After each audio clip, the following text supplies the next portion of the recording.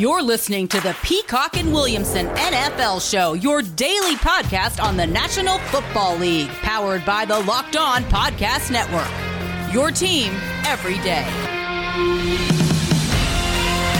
Welcome to the Peacock and Williamson NFL Show, breaking down defensive tackles today, ranking the interior defensive line class for the 2001 NFL Draft. Maybe some sleepers. It's not a top-heavy class, so maybe 1, 2 first-round type guys. So we'll get into that class and what we think about it and what teams' strategies might be when they are attacking their interior defensive line in the 2001 Draft. Most likely a lot of day 2, day 3 type of selections there with this class. And some news here, some stuff I want to throw by you, Matt. At Williamson NFL is where you can find Matt on Twitter. At BD Peacock is where you can find me if you want to get some questions in for next Tuesday's Twitter Tuesday episode. It's almost draft week, Matt. Next week is the NFL Draft. We're almost a week away. Can you believe it?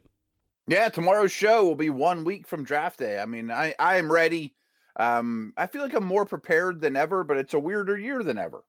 It's a stranger year than ever. I feel like I'm prepared somewhat, but I also feel like teams will vary more than ever. So I think there's going to be more scrambling as well. Like maybe one of those years where the earliest you ever hear a player, you're like, wait, who is that? I looked at 200 players and I've never even heard of this guy, right? Out of like Ball State, right? What? And it turns out, every team loved this guy, and you never heard a peep about him throughout the entire draft process. So I love that kind of stuff. And look, and we know we've jumped the shark a little bit with some of this because I saw a report today, this from Jeff Mosher, who covers the Eagles. New head coach Nick Sirianni was on a Zoom conference. He said he played rock, paper, scissors with draft prospects on Zoom to measure their competitiveness, and he was not kidding about that. Matt, your thoughts about the process in the Eagles draft room? Wow. I hope that's not all you're basing their competitiveness on. I mean, rock, paper, scissors, there's no skill to that one either. I mean, at least play checkers or tic-tac-toe or something that takes a little bit of skill. Come on. I mean, I'm shaking my head at that, to be honest with you. See, this is what happens when, because I've been a draftnik for a long time, following the NFL draft, and I do this thing with the 49ers. I've been doing it since 2013. I call it the Shadow 49ers draft. And when the 49ers are on the clock, I'm on the clock. I get one shot. I don't get to go in because hindsight scouting gets pretty annoying, right? When you talk about, 198 teams passed on Tom Brady, and you're trying to talk about how someone drafted Tim Rattay instead of Tom Brady, 20 years ago. I would have taken Brady in the third round. Yeah, exactly. It's like, where was where was your draft board? So for me, it's like, look, I have evaluations, and I remember how the drafts go, but I was like, look, I would have drafted literally this one guy on the clock that year. So I have that chip in my back pocket when I cover the stuff. And it's just interesting because I thought, hey, maybe I could do this. And let's see what a player I would take, scouting department of one versus somebody who's spending millions of dollars on this and gets it wrong so often. Why are they getting it wrong? Let me dive into this process, make my picks and stuff like that. So as soon as I do that, every year, right after the draft, I reveal my shadow class and the players I would have taken on the clock. And obviously some fans always get really mad about it. And they say things like, I think they know a little bit more about what they're doing than you do. And now I have a perfect response for it. You'd be like, oh, do you? How about this process? Rock, paper, scissors. Do you think that's better than what my process was for picking out your draft prospects? I like what you do, though. I mean, that's a good way of putting yourself, hold yourself accountable. At 8:23 Eastern, my team was on the clock, and these are the players off the board. I would have gone here, boom, set it in stone. I can't change my answer years down the road. And I'm sure you and I would do fine probably through the first 4 rounds or so. And then my hunch is, not to speak for you, but when it gets late, I would start taking people I knew and why did they fall, and not knowing why they fell. There's probably a really good reason that they fell, as opposed to the guy that's not a household name that, lasted in the league 5 years as a special teamer. It's amazing you said that because that's exactly what I've found. I've been so much better, and in fact better than the actual 49ers in rounds 1 through 4. The early picks, because that's where I have the most information. That's where I do the most work. When it gets into the later rounds is where my picks get worse and the real team's picks get a lot better in comparison. So it's amazing you say that, because that's exactly what I've found. And it's fun because you learn about your own process and you learn, what works, what doesn't. I loved, we talked about Tavon Austin when we talked about wide receivers. It's like, that's fun in college, fun tape to watch, but it doesn't translate as well to the NFL. Ryan Moats was one of those types of players for me, running back out of Louisiana Tech. Yeah. And he was like, this is the next Barry Sanders. He's like little mini Barry Sanders out there. And it's like, well, you don't get to just juke everybody all day long in the NFL. You don't run by guys. And so you learn things about competitive toughness and receivers who need to catch the ball through contact, and, pass rushers that need to convert speed to power, not just run around slow-footed offensive tackles and those types of things. So you learn a lot about your process. You learn about players you miss on, like Dorial Green-Beckham. You're like, this guy's a stud. And you're like, oh, yeah, there's off-field stuff that might derail this guy's career. So you learn a ton through the process, too, which makes this whole thing fun. And there's so many different ways a player can be good or not good, landing spot, injuries. I mean, there's so many things. And it just blows my mind that rock, paper, scissors would even be something that would be a part of the process, that they would even allow him to do that. Like, how does that even pass anything? It just. And then taking it a step further, I can't believe he told somebody in the media that. Like, even if he did it, like, keep that to yourself. Right. You ran out of things to talk about this with this young man, so let's play rock, paper, scissors. I mean, that might be kind of funny. If he like to know him and laugh. If he challenged him to a wrestling match, you're right. You like, if you're, most years when you're in the combine, if you just like tried to fight the guy, that would make more sense to me, right? See how competitive he is. Right. See what happens when the S really hits the fan, when stuff's really going down. Find out. Rock, paper, scissors. I mean, come on. And he actually said that, and sounds like bragging maybe about it, like, hey, look how smart I am, I figured this thing out. It's unbelievable. And so to me, what I see when I hear these things is like, man, I wish I was part of a front office and could compete against that. Yes, 100%. Again, I mean, not to harp on it because it's really dumb, but I mean, even like if you really want to judge competitiveness in a young man, great, but I don't get mad if I lose rock, paper, scissors. There's no skill to it whatsoever. I mean, every time I throw out scissors or rock or paper, I got a 50% chance of winning. I mean, if I'm the most competitive human being on the planet, I didn't do anything wrong because I picked scissors. You know what I mean? It's so stupid. If you lose in checkers, you at least screwed up, or right. tic-tac-toe, or, Right, yeah. It's completely unbelievable. All right, moving on from that, we talked a lot about wide receivers yesterday. And it was reported by Albert Breer that during the medical rechecks in Indianapolis, Alabama wide receiver Devontae Smith measured in at only 166 pounds, down from 170 from his pro day. And how about this one? Louisville wide receiver Tutu Atwell, 149 pounds. Your thoughts? I don't know if I remember anyone under 150. 5'8", 149. That's tough. And look, he was only 155 or something in his pro day. So both those guys lost about 5 pounds or so, which is probably not surprising because if you are that weight, that was probably the one thing you were most focused on trying to do. And I don't think Devontae Smith even ran a 40. So he was probably just pounding cheeseburgers, whatever he could do to get that weight up, as much protein shake as he could possibly drink all day long. He's slim, and he's going to be slim for his entire NFL career. I think he'll probably end up playing in the 170s. I'm sure he'll, like normal people, gain a little bit of weight, but he's slim. Is that a problem for you? How far could he possibly fall in the draft if teams look at that and say, I just don't have a comp for someone who's 166 pounds? It's a problem for me. It has been since day one. 166 doesn't bother me any more than 170 because I knew 170 was inflated. Like you said, I mean, he just guzzled water and ate cheeseburgers just so he could hit that mark, and that's not really his playing weight. He's an exceptional player, but I don't like betting on exceptions to the rules. I mean, he'd have to sort of be a unicorn. I mean, I understand Marvin Harrison and Isaac Bruce and some of these comparisons, and he's phenomenal on tape. But it's a big man's game. It worries me. It really does. I mean, I'm not saying he's ever going to be a bust. I just don't know that he can be a star. It's interesting, though. I was thinking, you mentioned Tavon Austin just a couple minutes ago, and it dawned on me, like, we've talked about how receiver toughness and physicality is a very underrated trait. But is it in this class with so many small Rondell Moores, Elijah Moores, on and on and on, is is the game changing? I tend to think not. I still think that you can't overlook the physicality and the toughness you have to play that position with. Well, the game is changing. And so if you look at it like a skewed percentage of what's happening on the other side of the ball. So back in the day, a wide receiver who weighs 190 pounds might run a slant and run into a linebacker who weighs 250 pounds. But now you have linebackers that are weighing 220, 217 in some cases. And so what's the percentage of weight that a wide receiver should be now? And does that matter? And with how little DBs are allowed to put your hands on a guy. And that's why I love DeVonta Smith so much. It's like, okay, skinny, fine, but that didn't bother him. It didn't hurt him at all in the college level. No. Will it maybe in the pros? I guess potentially, but I just didn't see it bother him at all.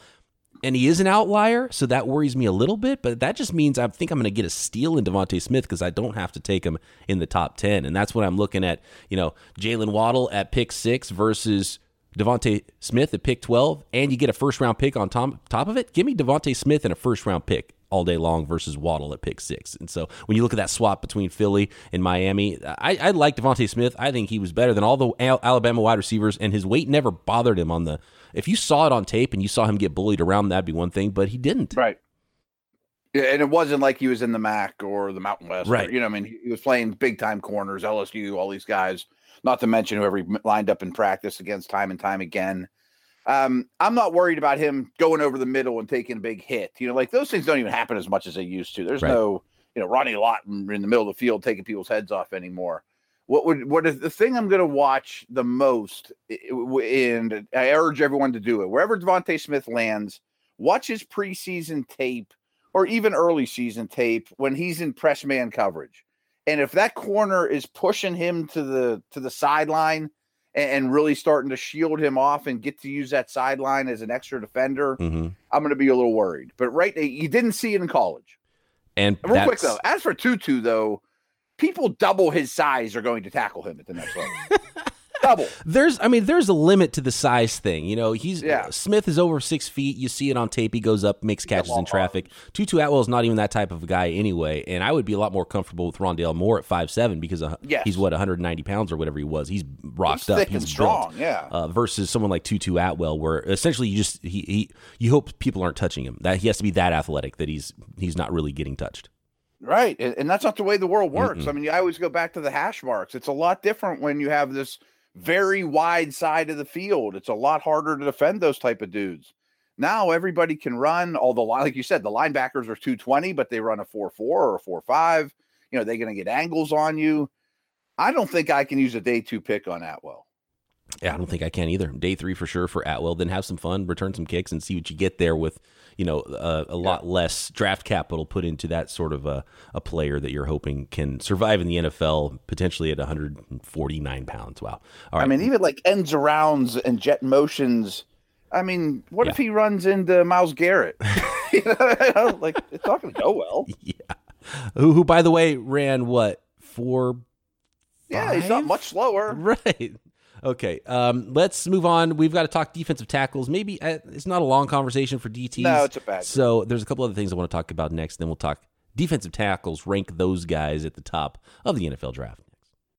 This episode is brought to you by 1010, a capsule collection of diamond rings that are responsibly sourced, limited edition designs at fair price points. 1010 is an exclusive collection of 10 creative styles of diamond rings designed by 10 of the most distinctive designers working today. Rings sure to bring joy into her life. Using only diamonds responsibly sourced from Botswana, 10 female design masters have each produced a uniquely beautiful ring, ideal for engagement, Mother's Day, or simply a beautiful conversation piece. They're the perfect way to bring light into her life. They're available now through Mother's Day only on BlueNile.com. Just search the words 10 by 10. This collection features high-quality, fine jewelry that will surprise and delight and fairly priced, so you can give her something special and truly meaningful this Mother's Day. They won't be around for long, so find them now by searching the words 10 by 10 only at BlueNile.com. Been talking a lot about props at betonline.ag, but we got win totals up for the 2021 NFL season. Could those change a little bit post-draft? The Kansas City Chiefs, 12.5 over under on wins. Their opening total was 11.5 last year. 14 wins in 2020. Is that an easy over for the Kansas City Chiefs, who have been to back-to-back Super Bowls? What about the champs, Tampa Bay Buccaneers? They're over under 4 wins in 2021 is 12. What about your team? The Jacksonville Jaguars, 6 wins. Be a nice improvement for Jacksonville. And I think they have a quarterback and a head coach, first-timers in the NFL that are not used to losing. BetOnline.ag draft props, over-unders on win totals in 2021, NBA, NHL, Major League Baseball, table games, poker. All you got to do to get involved in the action is head to the website at betonline.ag or the mobile app. Use promo code LOCKEDON when signing up to receive your 50% welcome bonus on your first deposit. BetOnline, your online sportsbook experts. One bit of news we haven't talked about yet. The Steelers signed head coach Mike Tomlin to a 3-year contract extension. Got a question from Joshua on Twitter that maybe we'll tease for next week on Tuesday, talking about ranking organizations in terms of long-term stability. And I don't think it's I think it's pretty telling about what's going on in Pittsburgh, how good they've been for how long, and stability is a huge part of that. So they would rank near the top as far as stability goes. And I just wanted to get your quick thoughts on the extension for Mike Tomlin and the job he's done there in Pittsburgh, and what that future might look like for him when he's got to change quarterbacks for the first time. I mean, to put it in perspective, I'm 47 years old, and there's been 3 head coaches here in my lifetime. All have won Super Bowls, all have lifetime winning records. 2 of them are in the Hall of Fame. I think if Cowher's in, well, he goes in this year. I think Tomlin's better than Cowher. So if Cowher's the new low bar for coaches in the Hall of Fame, I think Tomlin goes. It's crazy. I mean, I guess I haven't had my Steelers show since this happened. I'm going to go record that one after we hang up. But the coach gets a 3-year extension, and it's not even like news around here. Just, oh, okay, yeah, Yeah, of course he did. Yeah, right.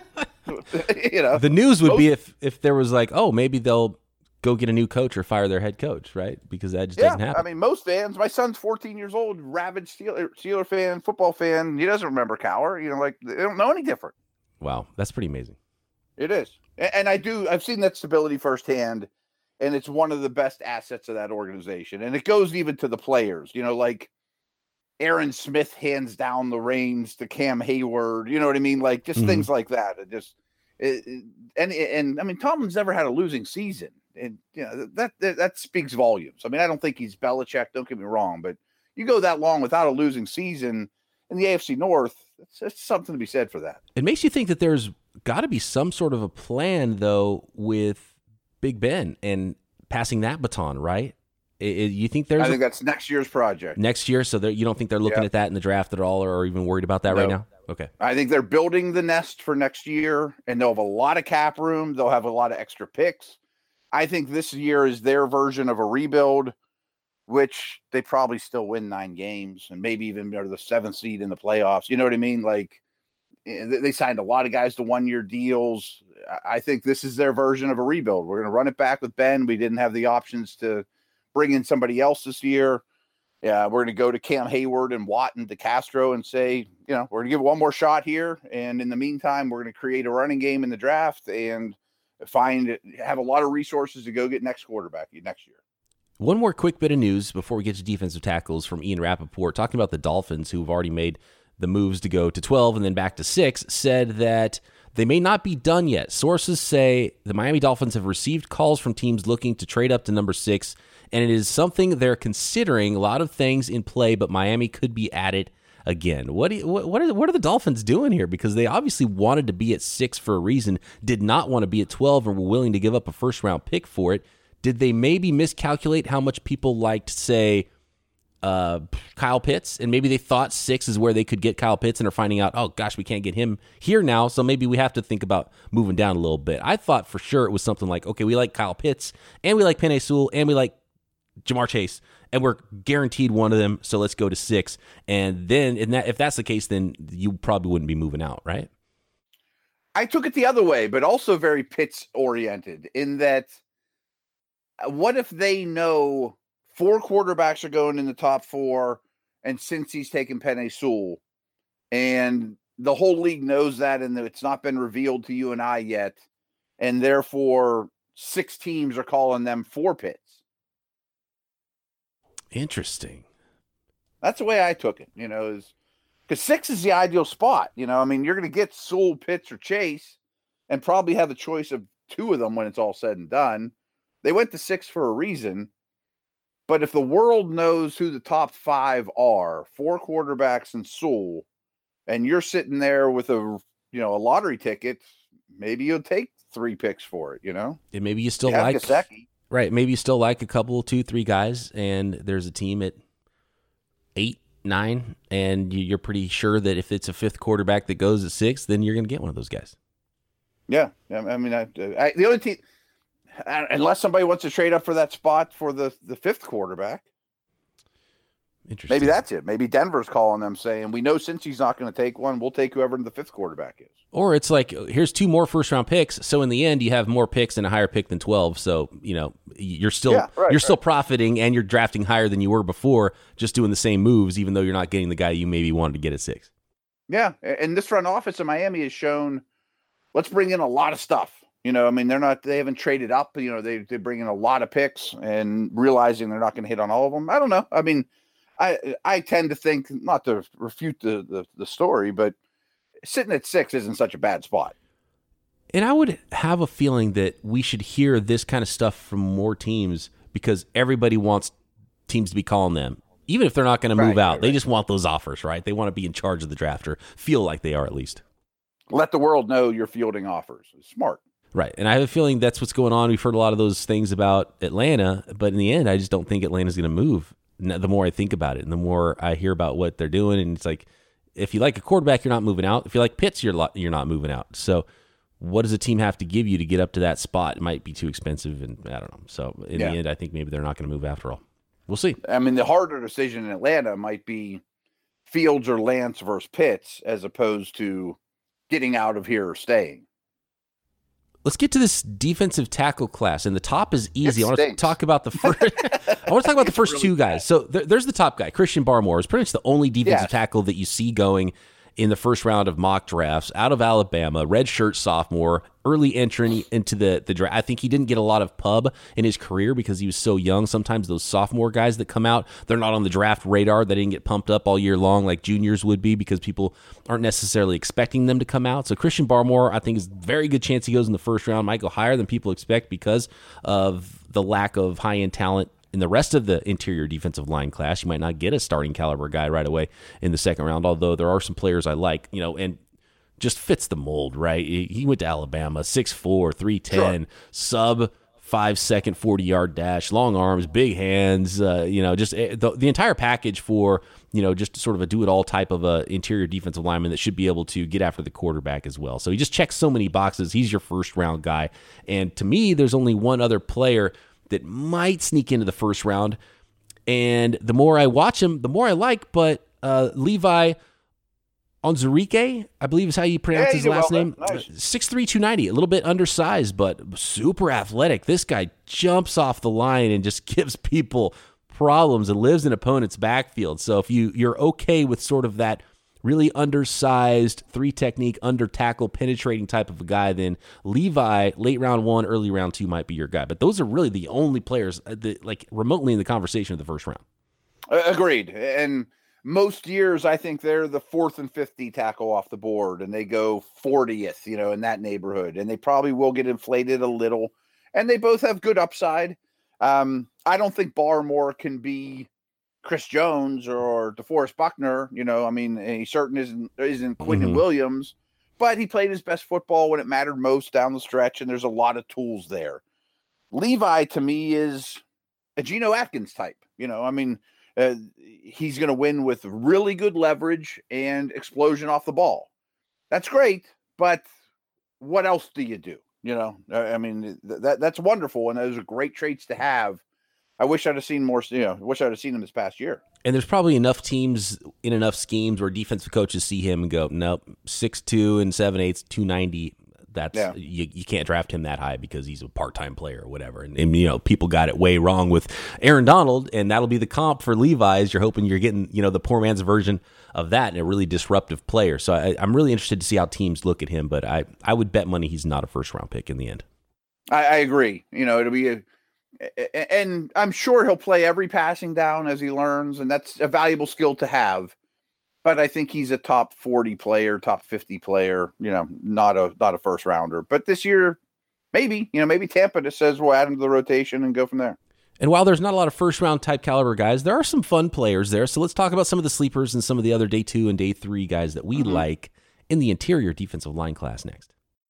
The winner of Built Bar Madness, the best flavor as voted on by Built Bar Eaters, Coconut Brownie Chunk, is now back in stock at BuiltBar.com. Go pick yourself up a box. Use promo code LOCKED15 for 15% off, or build your own box of any flavors you want of Built Bars at BuiltBar.com.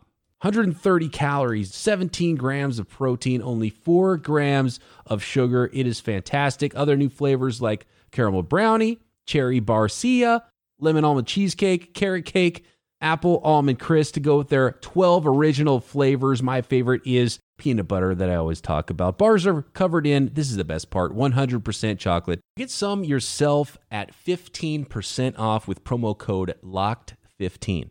That's LOCKED15 for 15% off your next box of Built Bars at BuiltBar.com. I want to highlight a guy that maybe he could go higher than people expect. He's sort of a hybrid tackle end, 6'3", 284 pounds, ran a 4.63 40. So teams are going to say, this is a big end. This guy can play big end, move inside. Milton Williams, interesting prospect, sort of late for me on the radar. I'm sure teams have loved this guy for a while out of Louisiana Tech. And I think Dane Brugler had him in his top 4 prospects on the Beast, and he's a really plugged-in analyst. So sort of a tweener, but Milton Williams out of Louisiana Tech. Look out for that name. Yeah, I wonder if he's Michael Bennett, or something, something like that. Maybe a base end in a 4.3, bounce inside, all kinds of talent. He's a perfect example of when defensive line coaches start to really get involved in the process.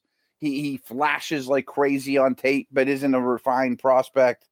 He's one I bet goes higher. Whatever his Vegas odds are for what pick he is overall, I will go under earlier. I bet he goes pretty high in this draft and really benefits from a weak class too. And just looking at his height, weight, speed stuff, super athletic for someone who might play inside, but the short arms is what probably will give teams pause about putting him outside full time and battling with defense or offensive tackles on third downs, which is why he projects maybe a little bit more inside, 31.5-inch arm length, which is some of the smallest in this entire class. Yeah, I think he could be the third guy off this list off the board, but there's a lot of bust potential there too. I mean, they're just traits. Do you have any other favorites here? Some day 2, day 3 guys that you really like in this class? We haven't talked about Marlon Tui Pulotu from USC yet, who's somebody that might be in that range, a little shorter, squattier type of defensive tackle. Yeah, both the USC guys, to be very honest, I don't feel like I have a great handle on them, and that doesn't even bother me. I'm not blown away by them. I think they're day 2 players that'll probably be solid pros. Davion Nixon from Iowa has a lot of traits, but a lot of inconsistency. 2 of my favorites that aren't going to be first 2-round guys are Tommy Togiai from Ohio State and Aleem McNeil from NC State. Aleem McNeil, we talked about Steelers. He reminds me of Javon Hargrave. They didn't ask him to penetrate much, but when he did, really athletic. High school running back at over 300 pounds. I mean, he's a chance to have a much more productive pro career than college. They just lined him up as a zero technique, and he ate up blocks. He can do more than that. Yeah, that sand in the pants, right? Just under 6'2", 317 pounds. Hargrave, that's a nice comp there. I like that pull from him. From big, thick butt. Yeah, big, thick butt, but then still athletic. He ran a sub-5 40-yard dash and can explode out of his stance. Really young, too. He's not even 21 years old. So Aleem McNeil is absolutely an interesting name because you can plug him in on early downs as a defensive tackle, but might give you a little bit of something on third downs as well. Osa Odigizua is another name out of UCLA who's undersized, 6'1.5", 282. He's going to have to be a sub-package player, but you're going to maybe get him early day 3. So, that's solid value for someone who could be a rotational player and then maybe prove to be more. Maybe. I mean, again, smaller, compact, gets off the ball with quickness, good athlete. A tough guy. I guess he's got a strong wrestling background, which I like. He's a good leverage player. That's fine. I think one conversation that's really interesting, though, is Tyler Shelvin at LSU. I mean, I'm sure he's at best a 3rd-round pick, but 5-10 years ago, he's a 1st-rounder. I mean, he's Will Fork, he's Casey Hampton. You know what I mean? I mean, he is the prototype nose. I'm really interested to see how high he goes. Nose tackles are on the field less and less. So 6'2", 350 pounds. Plug him in the middle on 1st down, then get him off the field essentially. So those type of players are dying out, not going high at all. But he's got that trump card on draft day where a team's like, look, we run an odd front. We need a nose tackle. He's the dude. Yeah, I mean, I don't think the Steelers are going to take him. But if you play the Browns and the Ravens twice a year each, you know what I mean? Like, maybe Cincy should grab him in the top of the 4th round, or you know what I mean? Like, nose tackles are a dying breed, but there's games when if you don't have one, you really regret it. And they're just gouging you in the middle, you know? The 8.153 cone. Ooh. You hate to see that. You hate to see the 3-cone times start with an 8, but he's 6'2", 350. I mean, like he's not out there for his speed, that's for sure. No, I mean, he may take a center and walk him back in the pocket here and there, but he does one thing well, and he does it as well, better than anybody on this list. How about this one? Positionless football, maybe? I mean, this is Levon Kirkland, 6 feet, 278 pounds, Darius Stills out of West Virginia. Where do you even play that guy? Yeah, that's a good question. Probably nowhere. I mean, what if he's a fullback? Oh, especially that goal line fullback where you like to put a defensive tackle in there. I love that. I don't know if you're drafting a guy just for that role, but yeah, put him back there. Those are strange dimensions. And I hadn't noticed this either. He's got really small hands too. I mean, he's not a big person at all. No, and his production is probably better than what he'll be drafted, but I don't see a guy like that getting drafted because no team's going to look at him and be like, well, we've got a role for a guy who's 6 feet, 278. Like that size of player doesn't exist. Probably been a linebacker back in the day, or I don't even know what. Yeah, I mean, it could have been why don't you lose 10 pounds and you'll be a thumper between the tackles, run stopper with a neck roll, you know? I mean, like, we don't have those guys anymore. He's not going to help you on special teams. For some reason, Levon Kirkland's on a tour of talking with podcasters and being interviewed a lot. So I've seen him a few times recently on different accounts on Twitter and seen the old photos of Levon Kirkland. And he's ridiculously big. It's so easy to forget how, and we talked earlier about the size and how much people are changing. He was bigger than Derek. Like, how big was he? Plus, he had the number 99 too. He was massive. He was absolutely huge. What were his dimensions? Well, bigger than what's on the back of his football card.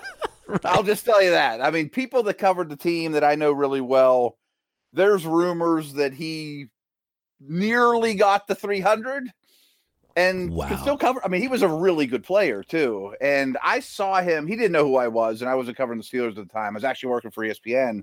And he and I sat next to each other on this tiny little plane leaving Mobile. And I'm a big dude. I'm 280-ish, and he's put on weight since his playing days. I felt like the plane on our side was like leaning, you know, like like us two sitting next to each other, and I paled in comparison to him. I felt like the plane was like pushing right the whole time.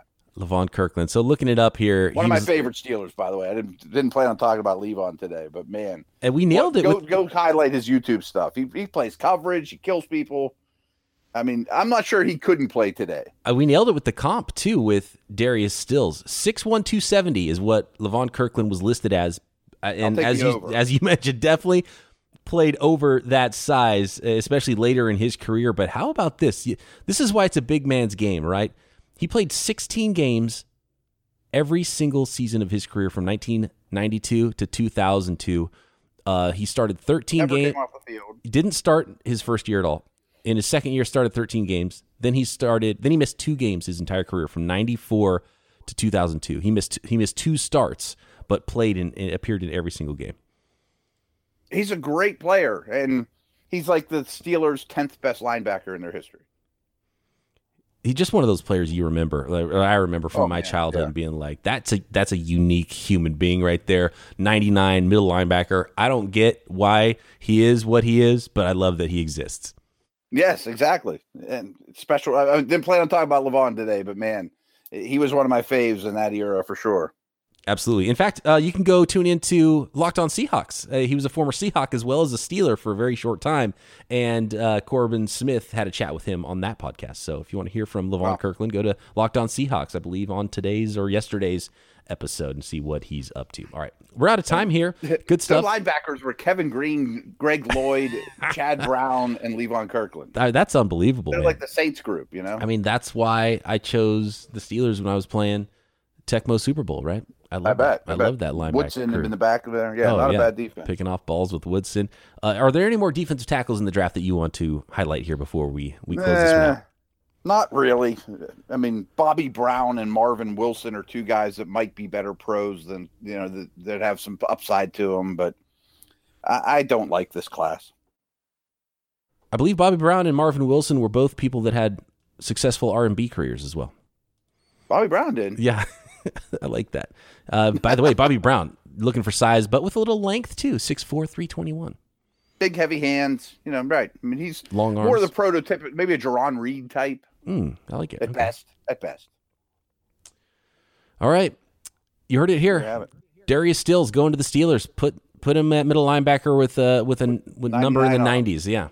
Let's do it. There you go. All right, good stuff. Defensive tackle class. We'll be back with some more NFL draft rankings on the defensive side of the ball tomorrow, breaking down all the latest news. Don't forget to check out the Ultimate Mock Draft as well right here on the Locked On Podcast Network. Be back tomorrow. Peacock and Williamson.